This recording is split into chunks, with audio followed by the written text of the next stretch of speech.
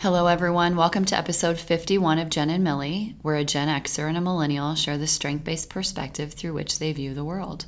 We are your hosts, Allison and Tess. Morning, Tess. Good morning. How are you? I'm good. How are you? I'm just sitting here with my new mug. Just a big shout out to our time here in Jen and Millie has produced lovely gifts for me. Yes, for you. Very much so. Two of which have been, let's hashtag connectedness a little bit already. Let's get started. Yep. Two of them being mugs, both of which have a connection to California. Mm-hmm. One is Haight-Ashbury that came from Bob in Columbus. Yeah. And then this beautiful mug. It's State of Mine, like M-I-N-E. Mm-hmm. It's a campfire mug, and it's California. And it's from Janae, and I love it so much because it helps me to future cast. At the apartment, I have now some of my photography up. Mm-hmm. And my mom and my daughter helped me put together a view. So I actually see it when I come in. It's my focal point when I come in the door. I see three places that I like to future cast about. One is Grand Lake. That's the big one that's on the wall. And the other is Sonoma, which is a picture that I took that I love. Mm-hmm. And the other is the San Diego Del Mar coastline. Yeah. So I love that there's future casting all around me all the time. I get to practice what I teach and preach. But also, I just think how fortunate I am that people hear what we're doing here on this podcast, and they know me well enough to read between the lines, but they also know me well enough to say, I hear you, and I've been thinking about you, and I want you to know that I am. And so I have a lot of gratitude for that. I also have a lot of gratitude for, we do love mugs, and we talk about mugs a lot. We do. So do you like my mug? I do like your mug, and I was going to comment on it. It's a T for Tess. It is. And so we have talked about how I don't have a lot of mugs with words or letters on them. This was also a gift. So this is actually from Jen. For Christmas, I think 2 years ago, she gave each of us on the team this mug with our respective initial, and I think it's just so sweet. All of the kind of floral pattern. It's from Anthropologie. It looks so Scandinavian. Sweet. It does a little bit, yeah. Very like Nordic, Scandinavian a little bit. Yeah, we'll take pictures of our mugs and post it in It looks boho-ish, Instagram. like something you would choose. I think I would choose something like this. I'm not a big like initial monogram person, but I definitely like. If it had not had my like initial on it, I think I would have definitely like picked it up myself. But I love that it does have my initial on it, because it's like a gift from somebody. I don't know that I would pick out an initial thing. Isn't that fascinating? The monogram, is it a craze? It's been around, I guess, forever. But I'm not into it either. Mm-mm. But a lot of people are. A lot of people are, yeah. So I was looking at a store and looking at some jewelry, and I always think this, and no offense to anyone who has one of these, maybe you can help me understand, but when I see the initial, the monogram necklaces, like, because you aren't sure what your name starts with. I don't get it. I don't get it. I think it's like a part of identity, right? It's more who you are. It's like, it reminds me of when someone wears like a crucifix or a cross. Like, that's an identifier of faith, right? So your name is all encompassing. Your name says so much about you. It's been with you forever. Like if I were to think, I don't know that I could have a different name than my own. Like, it's even odd to conceptualize life of not being Tess. And I'm sure the same with Allie and Allison, right? Yeah, except for, and I think we've talked about this, my name is very interesting because of my adoption. So my birth name was Camille. Yep. My last name was Bresnahan. Yep. Then would have been Johnson. Mm-hmm. But then I became Allison Horn. Yep. And then I was Allison Horn Edgecombe. And then Allison Horn Fuhr. And now Allison Horn. And so... Oh my gosh. Okay, so I think you have an interesting... You have an interesting situation because you've gone through so many names. Right? And so many... Seriously, though, like, I have only ever had my name. It's never changed. It's never been different. Tess Elizabeth Starman is what's on my birth certificate. I love the name Elizabeth. Right? Like, it's just my initials are Tess, right? Which is kind of funny, TES. But this has always been my name.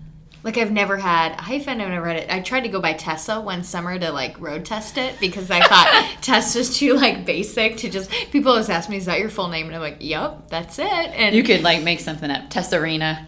Tessa Bell is what actually a lot of people in high school called me. Because we did actually our Powder Puff football team, we dressed up as princesses and played football. And so on the backs of our... Cannot believe you did that. I know. On the backs of our jersey, we had fanciful names, is what we called them. So all of our names were elongated or something. And so we were like, what do we do with Tess? Like, nobody knew. So Tessa Bell is what I was called. But side note, when we were in South Dakota, which I'm just returning from, we did a student presentation, and Des Moines takes questions from the students. Mm-hmm. And he usually says, is it a teammates question?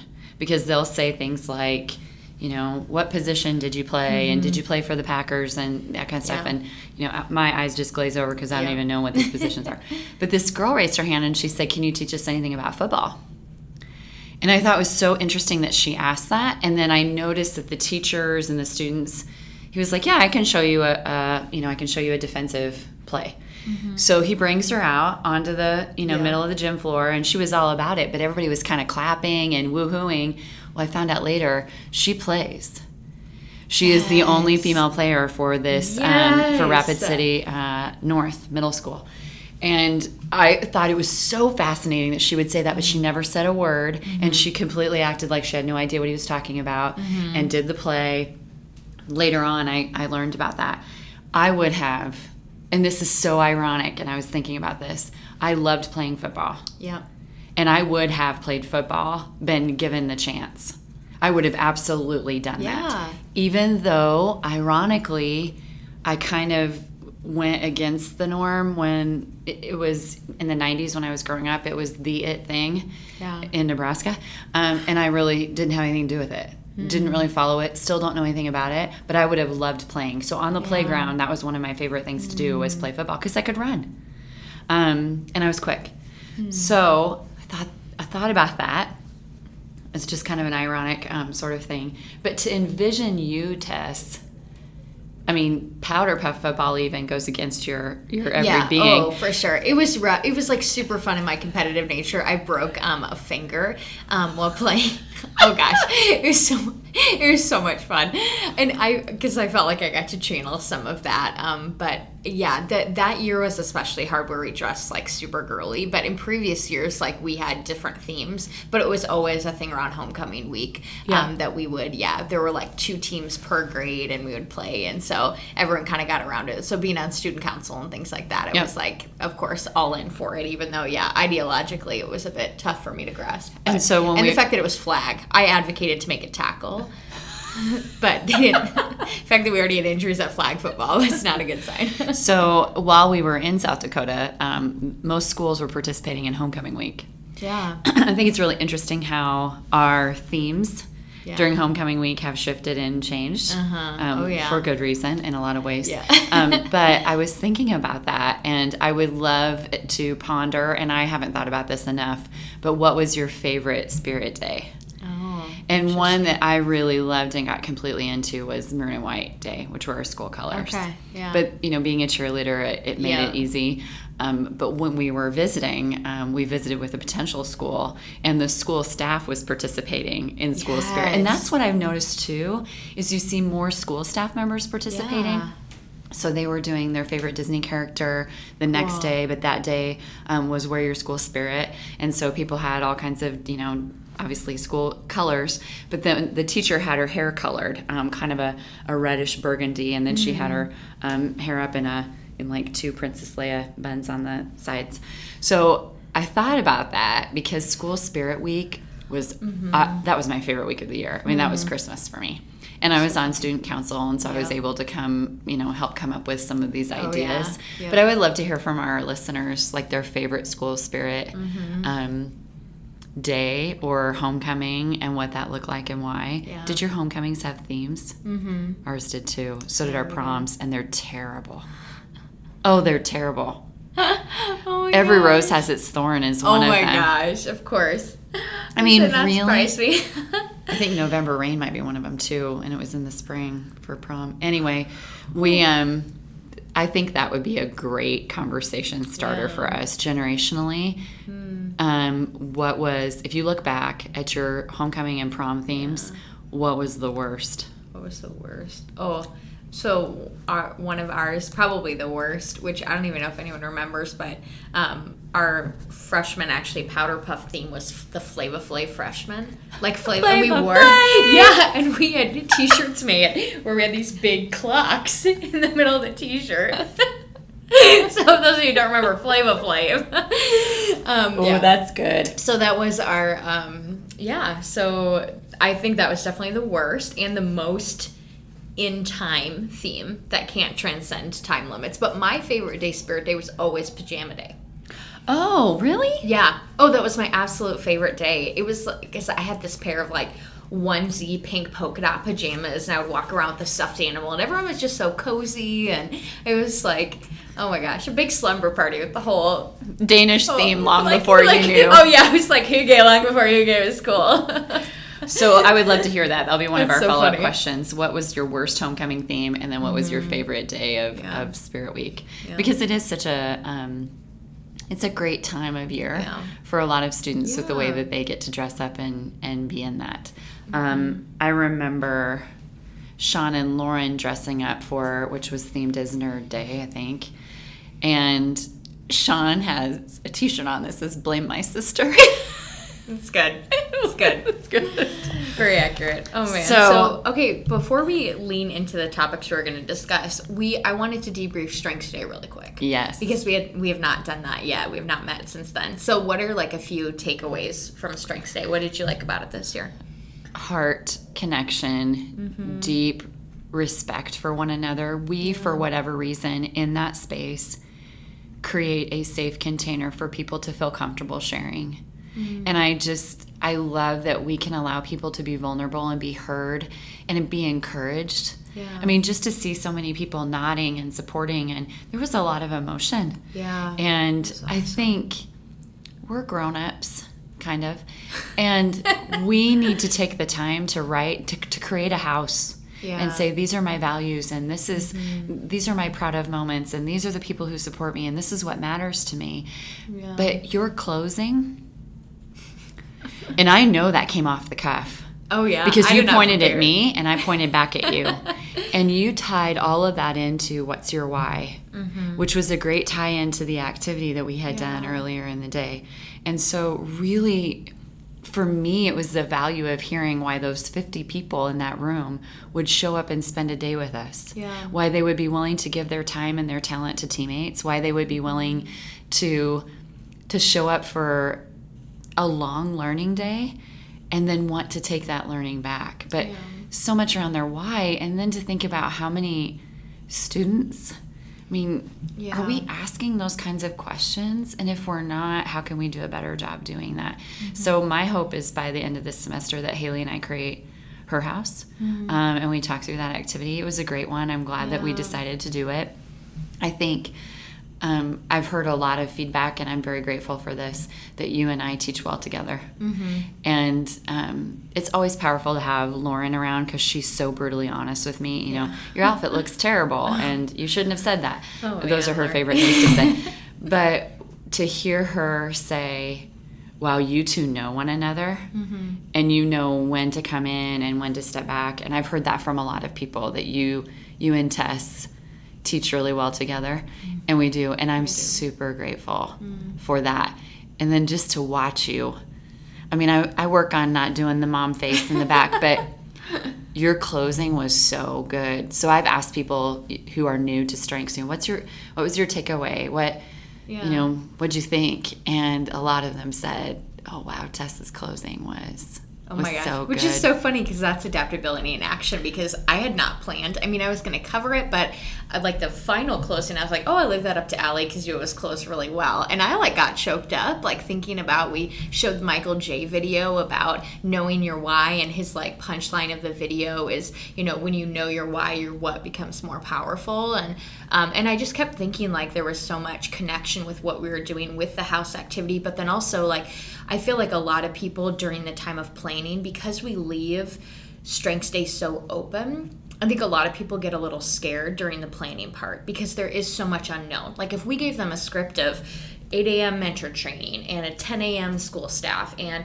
11 we meet with mentees, right? If we gave them a very prescriptive show of what a strengths day looks like when they do that planning time of strengths in their own community, I feel like people would be more comfortable, but it's not as fun because it's not as unique and catered to the individual community. So we leave it very open-ended for people to say, plan this based on the needs of your community. If you need us to talk to your school staff members, if you need us to meet with students, or you want to do students separately, we leave all of that open.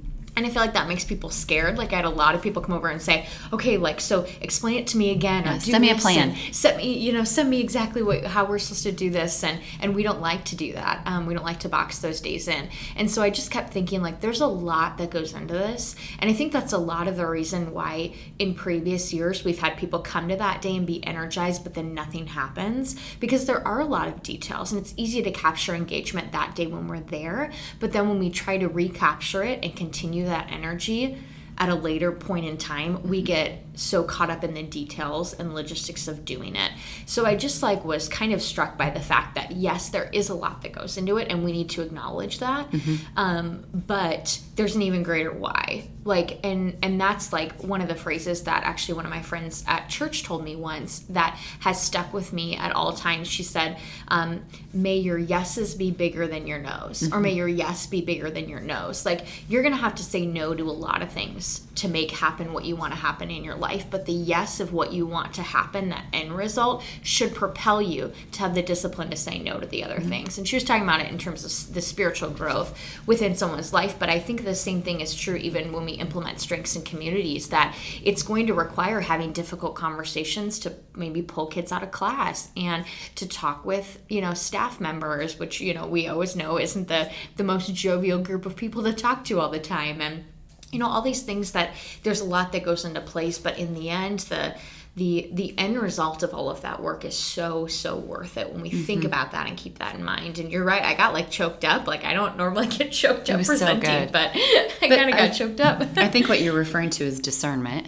Yeah. And for us to think through how do we do this. If you and I set a plan for people or even made suggestions on, oh, well, here's what you could do, we would miss out on so much. So I think about our most meaningful strengths days and strengths trainings have been because it came from the coordinators, their creative mind. Yeah. So I'm thinking coming up in COSAD, Marcy's got a great day plan that we would never have put together because she's thinking about logistically, but also engagement-wise. I'm thinking about the day that we had in Holdridge where you looked around the room and there was some, Play-Doh, and that's what we did. The day that I spent in Mullen. Yeah. If we get too prescriptive and too planny, those creative things don't happen. Yeah. I also loved the Lego activity, which was not something that I really thought would work. And I loved how that came together. Oh, it was so great. We did a good job this year, I think, in making sure that we had kinesthetic breaks. We had time for learning, but we had time for fun, and then we had time for deep heart work. I think that's really important that we can make that connection so that when people do go back to their communities, they're thinking about how can I make that connection for a mentor who comes in just one time a week. Yeah. We get these coordinators and these board members just one time a year. Yeah. And I hope people know how much we care about whether or not they have a good experience. Yeah, absolutely. I mean, I'm worried about, was the food okay? I'm worried about, I loved what Jerlene said. I loved having Jim come in. I loved that we just think, every year we think, how can we make this a more meaningful experience? Yeah. And every year we come back to every single person has to have a chance to use their voice and share their story. Yeah. And I'm glad that we do that, because I don't know that we do that enough for people universally. Yeah, absolutely. Also, awesome. a great big takeaway for me is, again, back to checking my expectations and assumptions. I make assumptions all the time, subconsciously, and the people who shared blew my mind. Yeah. I was not expecting some things that just, I mean, even my own daughter, who I know very well, blew my mind with what she said. And so I have to constantly, not always are my assumptions negative, but just the fact that I'm assuming. Yeah. Which we all do, right? We're all making subconscious and implicit inferences about what we observe and what we see and how we interact and what we've seen before, that we then cater our current responses to. But it's neat when I think there's someone who defeats those expectations, right? Or defies what we assume is going to happen. I love those kinds of surprises. Absolutely. They're my favorite kind, along with getting gifts in the mail related to this podcast. Those are my favorite surprises. Get enough implicit messages to send Allie more gifts in the mail. But I do, surprises have been a hard thing for me this year. Surprises that have not all been positive and not expected, and assumptions that I was making. And so noticing those that are very positive is really important to me. Which is so funny, because we've talked about how we both approach surprises, and you love surprises. I do. But with an openness to surprises, then you acknowledge that comes with an openness to negative surprises. Yes. Yeah. And not being prepared, and assumptions being completely off. Yeah. So I've learned a lot in the last 6 months about that. That's good. I've also been trying to do my homework. So Tess and I talked about how I could point a strength, and the strength that I've been trying to acknowledge and really claim more and see more within myself is the strength of connectedness, which I believe is in my top 10, but I don't know exactly where, and Tess probably does. I'm going to verify, but I think it's 8 for you. So I do see it, but sometimes I don't. But I've been trying. I've been more aware. And then I love so Freeman schools, they're just doing a rock star job with the way that they lift strengths. It's 8, yeah. Connectedness is my number 8. Yep. Tess is correct. Freeman does a great job with social media. I follow them on Twitter. They do a wonderful job talking about strengths. They have people share about their strength in action. But I love this it's a week. It's a strength of the week. And it's kind of their newsletter that comes out on Monday. I just love it. And of course, with my input, I would love something like this. And I've been saving all of them. So Terry, thank you for sending this on to me. But they do a Strengths Explorer theme each week. And they do a StrengthsFinder theme each week, and this week just happens to be connectedness. And I thought, okay, well, here it is popping up for me. So maybe I'll take a peek-see as to what connectedness is about. Now, we often talk here about catchphrases. And I didn't think that I had one until recently I listened to other people share my words. Yeah. So the mentor training video is my language. Some of the language that we use to describe teammates, about being a promise keeper, about doing what we say we're going to do, those are things that I have said, and language that I came up with early on, that just helped me make a point stick. So I realized that one of my catchphrases is heart work. And a year ago at this time, we did a podcast. It showed up on my time hop today on our new roles, our new titles that we had done at Staff Day. We shared about those, and mine was the designer of heart work. Yeah. Heart work is something that I say a lot. It was a phrase that came to me, and I use it. And then I often say, you should let's step out and take a broader view. Let's step out and look at this from a higher perspective, from a bigger perspective. And so when I was reading this, here's just, and this is what I love, is they're really quick quips. So Clifton Strengths of the Week: people with connectedness have faith in the links between all things, believe there are few coincidences and that all things have meaning, know how to connect with people and see how they're connected to each individual and the world. In South Dakota, a gentleman walked in, his name is Dave, and he said something about being from North Platte. I immediately went to Annette. Then I went to Annie and Amy and Dan Twirling. And then I went to Doan. And then he went to Marty Fight. And it was just like boom, boom, boom, boom, boom, boom. Making a gazillion connections. Of course. I always do that. I assume that was woo. I think for me, when I'm understanding how everyone is connected, that is connectedness for me. It's a deeper level. It's my adoption story. It's my family story. It's my reason for being story. Yeah. How to lead people with connectedness. Get to know them. They have a deep social issue, faith, or spirituality they believe in. You have built trust with them if they can talk about it with you. That is very true about me. Look for opportunities that they can be team builders. They have a great aerial view of the world. Encourage them to talk with others who have connectedness to compare how they use their connectedness to view the world. Yeah. Share articles, writings, and experiences that you both can understand. Okay, so I have to even laugh about this because talking about the different ways in which they view the world, literally that's our tagline for this podcast. I know. And you have Connectedness 8. It's number 6 for me. We both have it in our top 10. But it's so different. It's so different because we come from different generational perspectives and we have different faiths that undergird our views on the world, and we have different strengths, right? So I love seeing the connections between people, but it doesn't necessarily give me the energy in life to like physically make those connections. And so I'm sure for you, connectedness plus woo looks a lot like loving to find the connections, but if the two people are in the room and you can connect them and then physically introduce them to each other, I'm sure that gives you a lot of energy. So I think about some of my favorite coaching exercises. It's the board of directors exercise. It's the support circle exercise. It's the who's in your world and how can I make those connections. And then I started thinking about all the people in my life that I've introduced. And some of them have married and had children. Yeah. And so I was thinking, So, Tess, I am very grateful that you are helping me to understand that strengths that I don't even claim, and I hope people that will think about this, strengths that aren't in your top 5, all 34 of these amazing talent themes are within you somewhere. Yep. Some of them you have to work harder to grasp. Some of them come easier to others, so you lean in on others, and we're going to talk about that. But also, I think, for me, I want to own and love and claim my top 5 so much that I always just assume, back to assumptions. All of your behavior is coming from that. And it's not. My connectedness is very much a part of my inner being, but I put connectedness with Maury.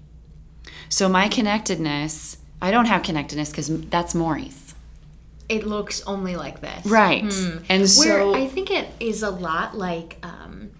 it can be a lot like belief, right? And we talk about how different those are. We try to differentiate those two strengths a lot, but I think they're very similar in the fact that they will look very different on people based on what their values are, what their life experiences are, what if they ascribe to a traditional faith or not, things like that really morph it. Right. Into a different, it makes it look very different depending on the person. And those blends, which, absolutely. I mean, a great credit to Kurt Liesfeld and the work that he did on theme blends and how much that taught me. So you and I with connectedness. My connectedness plus input looks like discernment. Your connectedness plus intellection looks like contemplation. Yep, very much so. And so when I'm thinking about that, I'm thinking all of these theme blends, I mean, the statistics on those are completely outrageous. Yeah. When you think about the likelihood of someone having input plus connectedness, or even thinking about the way that it works. Yeah.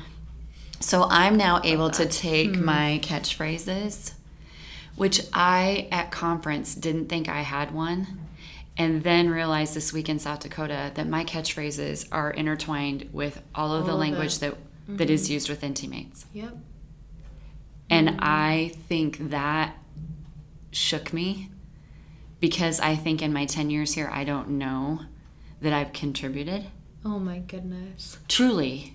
And then I heard the language not spoken by me and thought, yeah. Oh, wait, like that came to me once. How full is your bucket?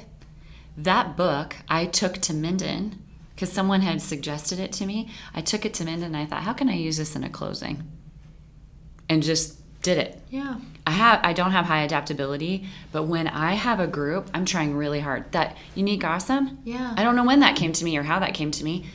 That just came to me because I'm always trying to engage the group. Yeah. And I got to use my tools, my input, communication, strategic woo, empathy all the time. Your achiever, your individualization, your connectedness, your positivity. Yep. How do I bring them in? Yep. Because these people are going to spend time with me. And if I can't connect with them, if I can't connect with them, they're not going to connect with teammates. I'm the first impression sometimes, and I feel a great responsibility for that. I love that. Oh my gosh. Okay, so I also want to spot one that I don't know that we've ever talked about a whole lot, but you've learner in your top 10 as well. Yes. And I think part of that, your willingness to try new things and road test that also has to do with your learner. Right. But my learner lacks adaptability. So I see learner as your learner adaptability blend, which is assumptions that I got to work on. Which is assumptions, but also there's something about learner that has a natural ability to be flexible because you want to try new acquired knowledge. It's the growth mindset for me. Yeah, it isn't about having the talent of adaptability along with it that makes it look like new and fresh. Like new and fresh comes naturally in learner because you always want to acquire more knowledge or Google something new or try out and share the new knowledge that you have with somebody else. So the fact that, someone suggested this book to you and you went and road tested it, I think that's a lot of your learner. Probably your learner plus, if it's empathy, woo, connectedness, that has a read on the room. So you were road testing this new information and you were then receiving real-time feedback. Okay, so an activity that I thought of that you'd have to do this carefully. Okay. But I would love for people to open their open windows on their phone. Do you close yours out all the time? I close mine out all the time. Okay, Sorry. well, I don't. I don't have any open. I don't, so there's a gazillion in here. Oh my gosh. So, such a waste of battery. The Rose of Jericho is a plant that I'm interested in. That's open. The Never List by Beauty Counter is open. The sale that Suki did, that's open. I don't even know how long ago she told me about that. The Moon Phases calendar, of course, that's open. My blog, what's it called? Your sleep, what you're supposed to listen to. Okay. It's a certain frequency.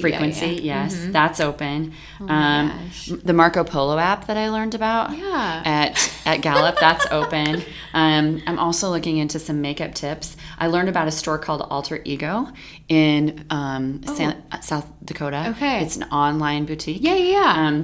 Learned about that. Learned about this new, it's a roll-on scent called Skylar.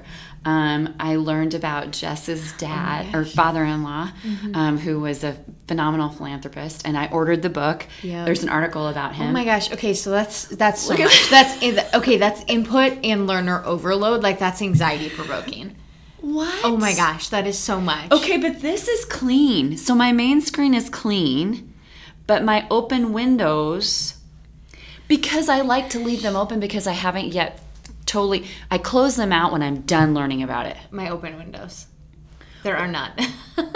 Oh. What?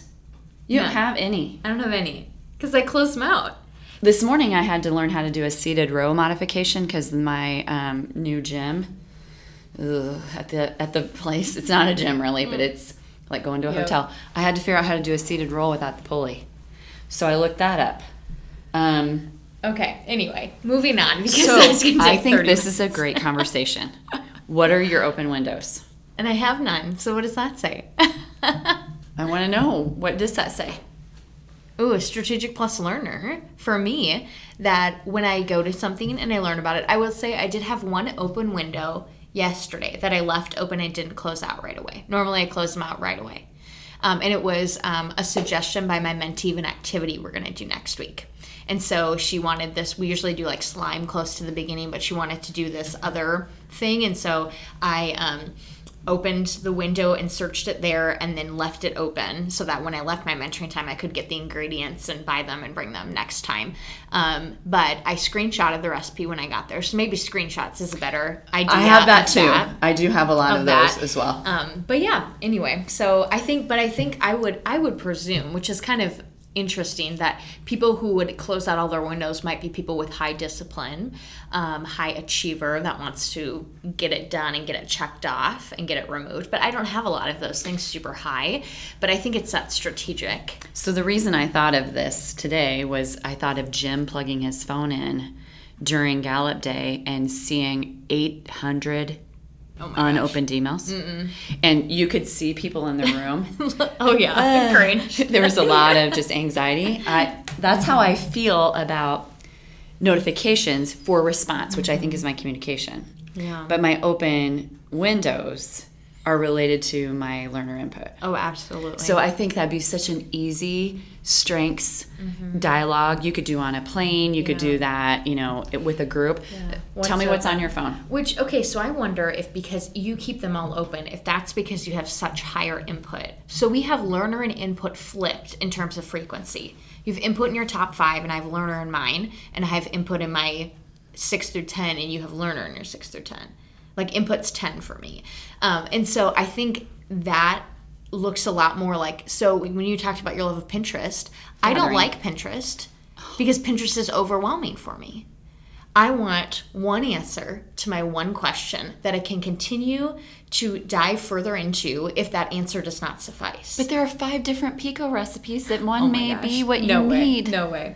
Too overwhelming. So that's, I think, maybe the difference between why you have all those soothes me. It soothes me at night. It just makes me sleepy because I think there's so much out there. Okay, let's continue. All right. So connectedness. Thank you, Tess, for helping me to practice this. Oh my gosh, it's so present. I want to make a call out. When you see and how you see Allie's connectedness, let us know. Because I think it's so present, and I think you're right that it's under-recognized in you. And I've really tried to call that out in you because I think it's so all-encompassing to who you are. And I think that's the hard part about strengths sometimes, is that so much of them, until we name them, but also have other people call them out in us, we don't really realize that is what makes us unique, right? Like, so my context, I always go back to when you were all the way back when Suzanne's old office and the old office was a conference room still. And you went through my top 5 with me and you talked about context. I was like, gosh, I just thought that was something weird about me, or I didn't really realize that made me so different than other people. Uniquely awesome, right? But it took the naming of the assessment. It took your affirming that strength in me, and then the continual affirmation of it to recognize that it is a talent. It is something that's unique about me. That I can wield and I can aim to make life better and to serve the people around me even better. And I think that we get sometimes worried about naming a strength for someone if it's not in their top 5, and we think, oh, I offended you because I don't know your top 5. I don't have that memorized, so I just name learner in you and it's not in your top 5. I think it's great when we name any strength that we see in action, because sometimes those are going to show up. I think for me, leaning into other people's strengths is a really important piece of what I do, and being challenged by others to name strengths that I don't necessarily see in myself. That's a good thing to practice. Okay. And then it even helps, I think, your continual self-awareness and inquiry, right? Like we talk a lot about in the office, people are surprised I don't have high competition. It's in my bottom 5, and I love to be competitive. And it was in another dialogue about why I don't have high competition that it kind of clicked. I have high self-assurance. And it isn't in my top 10, so it doesn't show up on a lot of our charts, but it's 13 for me, so it pops up quite a bit. And my competition is around the places where I know I can win. If I have the skill in that area, then I'm very competitive. But it's not from the pure talent of competition, but from a place of self-assurance and assurance of my own ability to rise to the top. Yes. Yeah. So it takes other people and other people identifying talent, that they're seeing the behavior as something, which definitely could be that raw theme, but also, or that theme itself, but also could be something else that when you realize that it's recognized, something that's uniquely awesome about you, that you start to muse and wonder and ponder why they're interpreting it that way. And it could be that strength, or it could be another strength or a blend of strengths that come out. Right. Fascinating. Okay. So leaning into others. Okay, so we wanted to talk about this because I think you and I have a good track record of working together. We work really well together. So when Gallup talks about we all have lesser talents, and are starting to call them weaknesses, or your bottom 5. And when I talk with people, and I've coached people that have gone and invested in their full 34, and the way that I have learned to teach the bottom 5 to people, or the bottom talents to people, is around the idea that here's are where your limitations lie. That you will work and work and work, right? So I have low discipline. I can work and work and work to be disciplined, but it's going to drain my energy, and you're never going to get great results from me if you ask me to be disciplined. I can do it. I can manage, right? But you're never going to get greatness out of me if you expect me to be disciplined, or you expect me futuristic is second to last for me. If you expect me to have this crystal clear vision of where we're going for the future.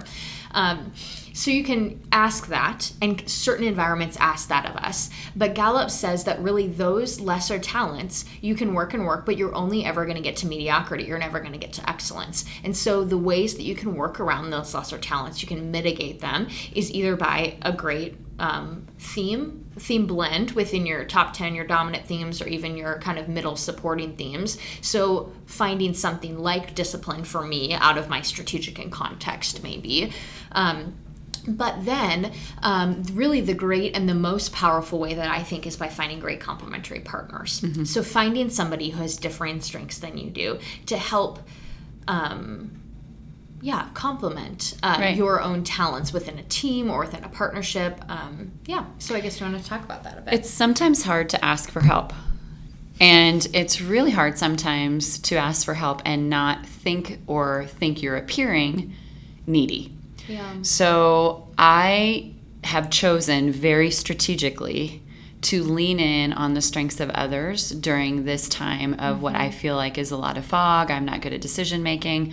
I also don't really feel like doing certain things, but things that need to be done. So I waited, which is not like me, but I waited until this past weekend to put some things together as far as decorating. And I asked my mom and I asked my daughter to come and do that. Because not only are they really good at it, but they love to do it.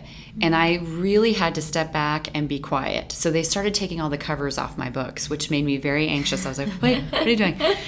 Because I don't organize my books by color contrast An of aesthetic, there's no aesthetic. It's books that I love, or books in a certain theme, or that kind of thing. And they just kind of set me over here to the side and said, let us do this.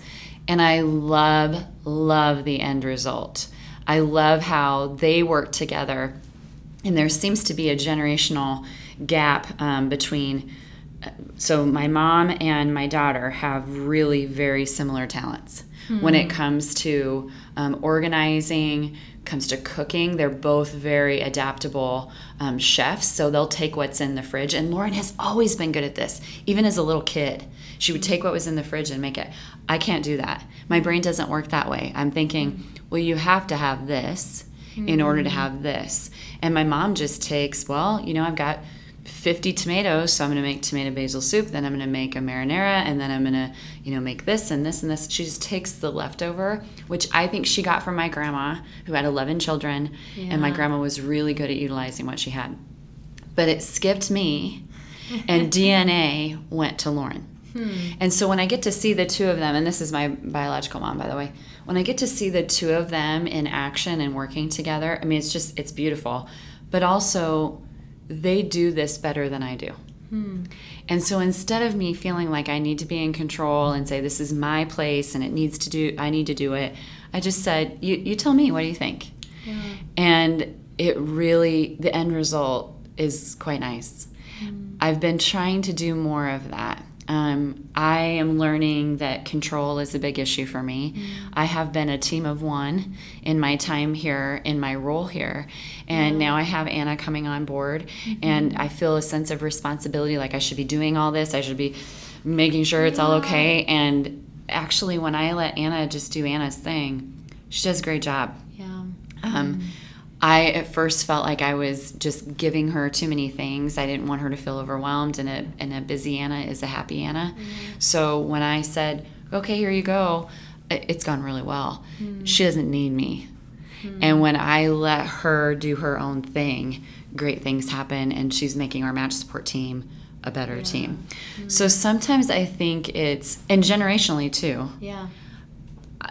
That's not how I was raised. It was, you are self-sufficient, you do it yourself, you go to college, you do this, you do this, you do this, and you don't really lean in and say, I need help. I think that's the beauty of the Gallup philosophy, though, is that actually when you lean in, you make an even better end result because of the difference in talent that's represented on the team.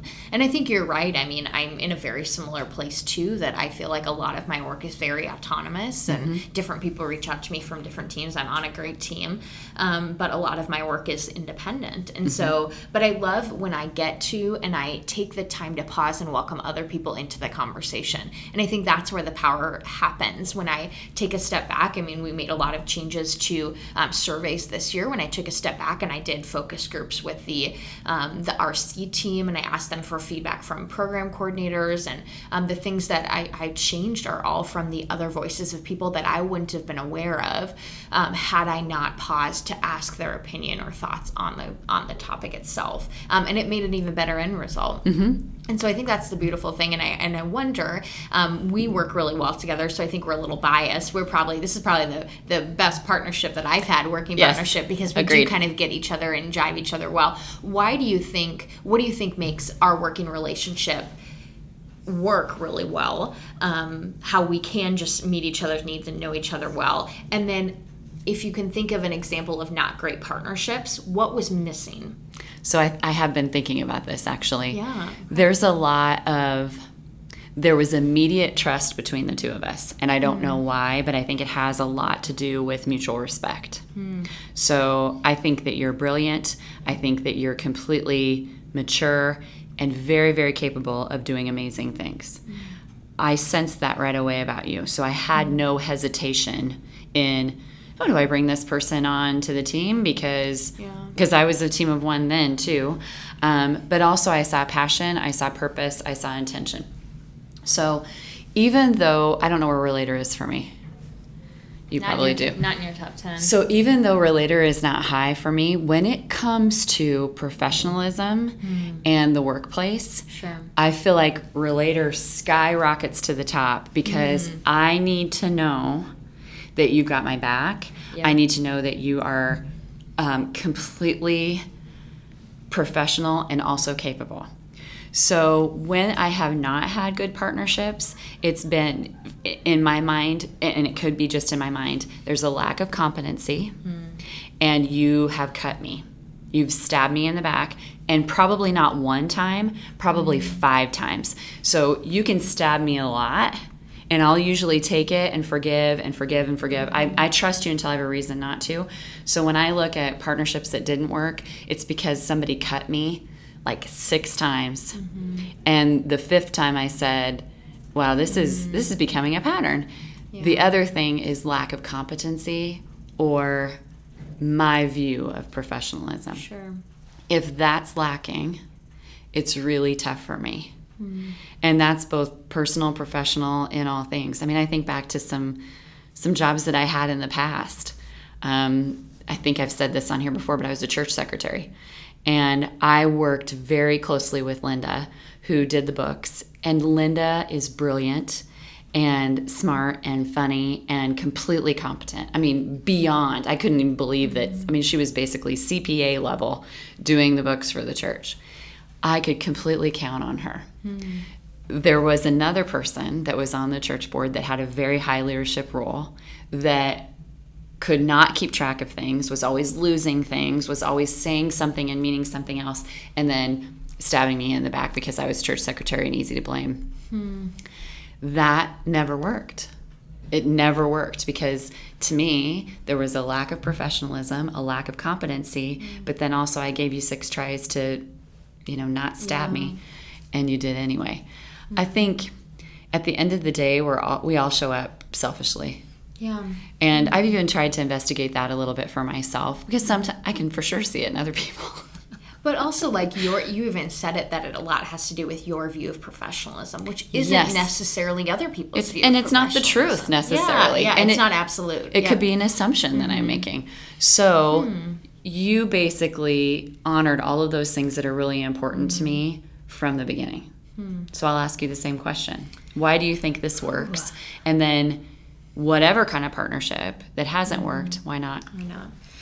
I think you're right about that mutual respect. I'm trying to think back to that early time and like when we're first working with each other. And I think the way that you approached work was just very compelling for me, that it was always heart first, and that you exemplified purpose and mission and like, and I think for me, a lot of it has to do with integrity, which is probably a lot of what it sounds like yours is too, is that you were the same person when you talked about the passionate nature of mentoring and the importance of an adult and a young person's life up in front of a mentor training as you were when we were looking at training evaluations in a report. Yeah. Right? Like it was the same, and it didn't matter who was there, who was listening, who was around the table, that if someone conflicted with that purpose and mission, it really didn't matter who they were.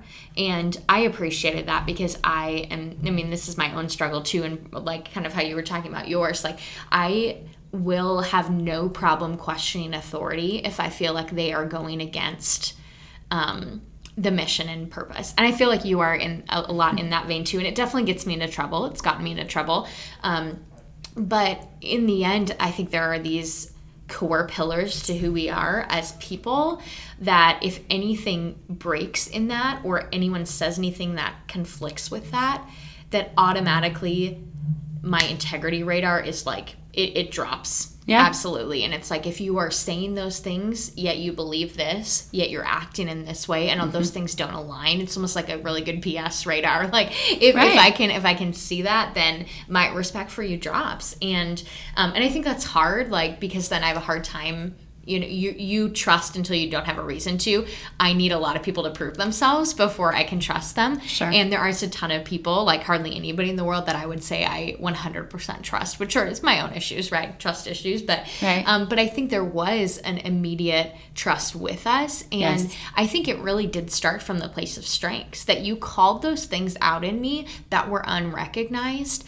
And help me to step up into myself. Like, you have been one of the greatest mentors in my life because you have constantly like spoken into my unique talents and asked me to act on those. Not just saying like, you're good, you can do it, and I trust you, and go for it, right? But saying, I want to lean into you, and I want to run this thing by you, this specific example of this report, or this question that I have, because I trust and I value your opinion, and I know you're equipped to be able to do that. And so exactly what you said you recognized in me, I think trust and rapport was built with you because you recognized those things in me and then explicated them to me. So I think with partnerships that haven't been the best, and I definitely am not, we joke I'm not the easiest person to work with sometimes. Like, I've never gotten a gift sent to me from this podcast. I think Allie's on like number 10, but there's one person who listens, Joan. We got to give a shout out to her that we met in DC, that actually she gives gifts to both of us, so I appreciate that. Yes. Because that's usually joint gifts are the only ones I'm privy to, so everything goes right to you, but it's okay, I'm not hurt by it. But anyway, so send gifts. Yes, no, don't. Gifts as in GIFTS, not gifts. GIFS. No, anyway, but yeah. So I think, golly gee, I lost my train of thought. But for partnerships that didn't work, partnerships that did not work well, I think for me, so much of value, a lot of it goes back to competency.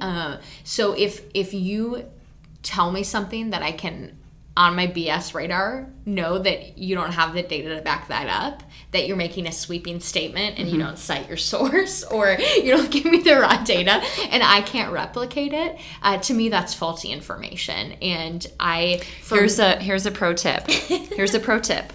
Get it from you. So this is a pro tip that I just want to put out there to everybody. But just honestly, to think about the way that we honor people. Yeah. Your role is data and research. Yep. So here's a pro tip. If you want to build a working rapport with someone and it's their area, go to them. Yeah. Yep. So I go to you because I don't know that I know if I'm running it correctly. I could guess.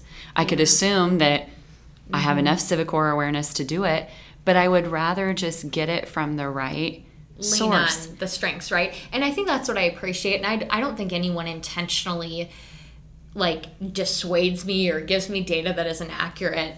But I think a lot of people are just so busy around here that people assume that they're actually honoring my strengths when they do it themselves rather than asking me for it. And I think that then is a misinterpretation of strengths, whereas I would much rather you ask me about it and I can run it for you and we can dialogue and we can process through this information together than you running it yourself and getting an end result that maybe isn't accurate or maybe wasn't run in the right way because the system is so nuanced. And so I think relying on people's expertise is important for me. It also honors your learner because it may be something you haven't thought about yet. Yep. And so sometimes when people are asking you a question, I can literally see that, I mean, I can't think of what meme that is, but it's where all the equations pop up. I can see you thinking about, I wonder if I ran this with this and this and this. So I think it not only honors you because it's your role, but it honors that you haven't maybe yet thought about it that way. And you're so open to learning. So not only would it not offend you and it would honor you, it would also open you to maybe something that you haven't explored yet. And so I think that's where, when we lean in, we need to think about, might this honor someone? So when I asked my mom and my sister, or my mom and my sister, my mom and my daughter to do that, it honored them. Because it's something that they get joy in doing. And you could have just done it yourself, right? Like you could have thrown it. But I would not have found joy in it. And I now have joy in the way that it looks.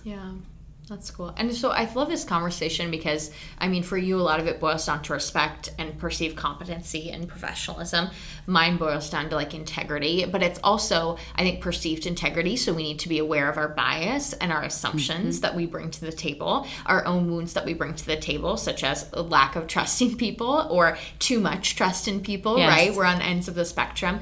But then also I love this conversation because we're talking about great partnership based on differing strengths, but it's about more than that.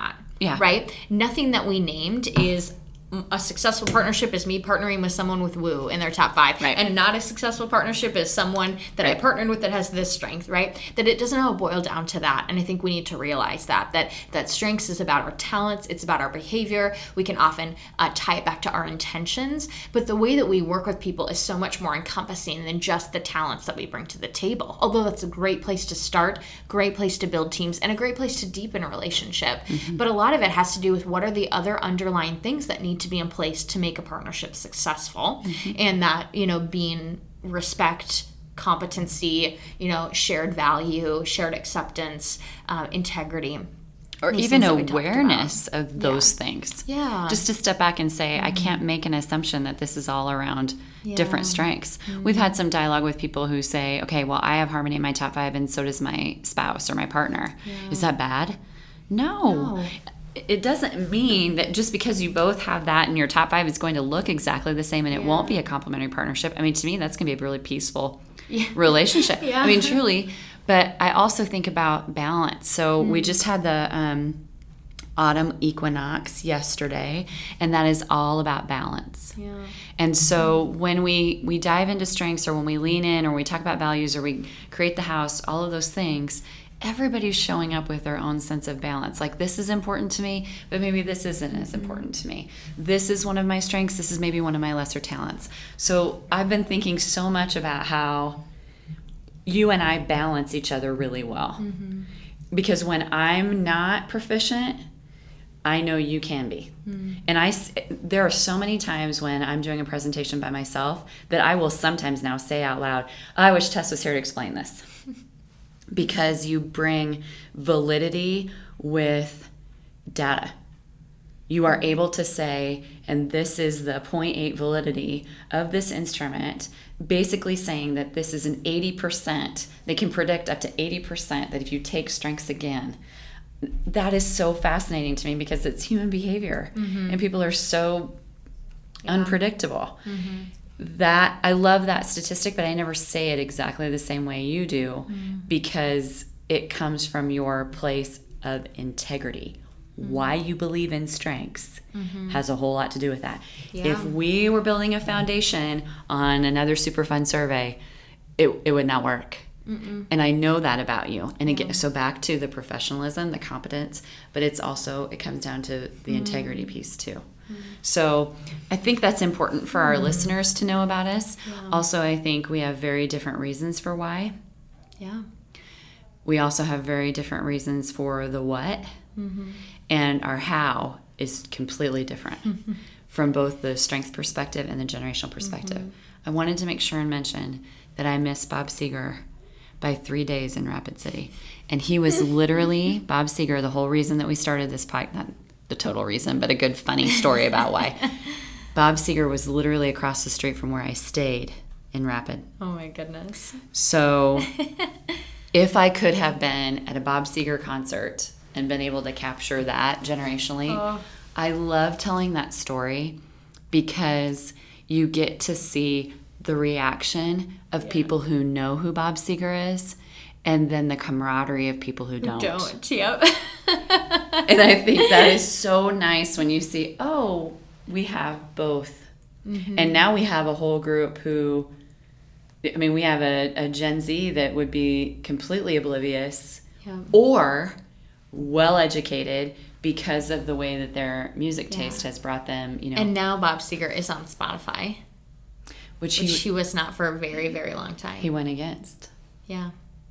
Interesting. Okay. Well, a nice long podcast for you all. Lots of great conversations, lots of great questions to ponder. So a few things we would like to follow up on. We love to hear your favorite Spirit Day or the worst homecoming theme that you ever experienced, or worst dance theme you ever experienced when you were in middle school, high school. Love to hear a little bit about that with lots of homecomings and spirit weeks and such happening in our communities.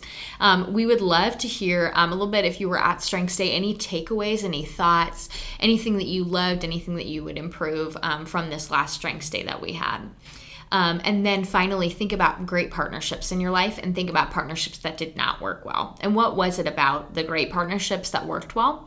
And what was it about the partnerships that didn't work so well? Like, why do you think they did not work well? I think it'll be good to hear some responses from that. We always love when you send in your responses to the questions and activations that we give in the podcasts.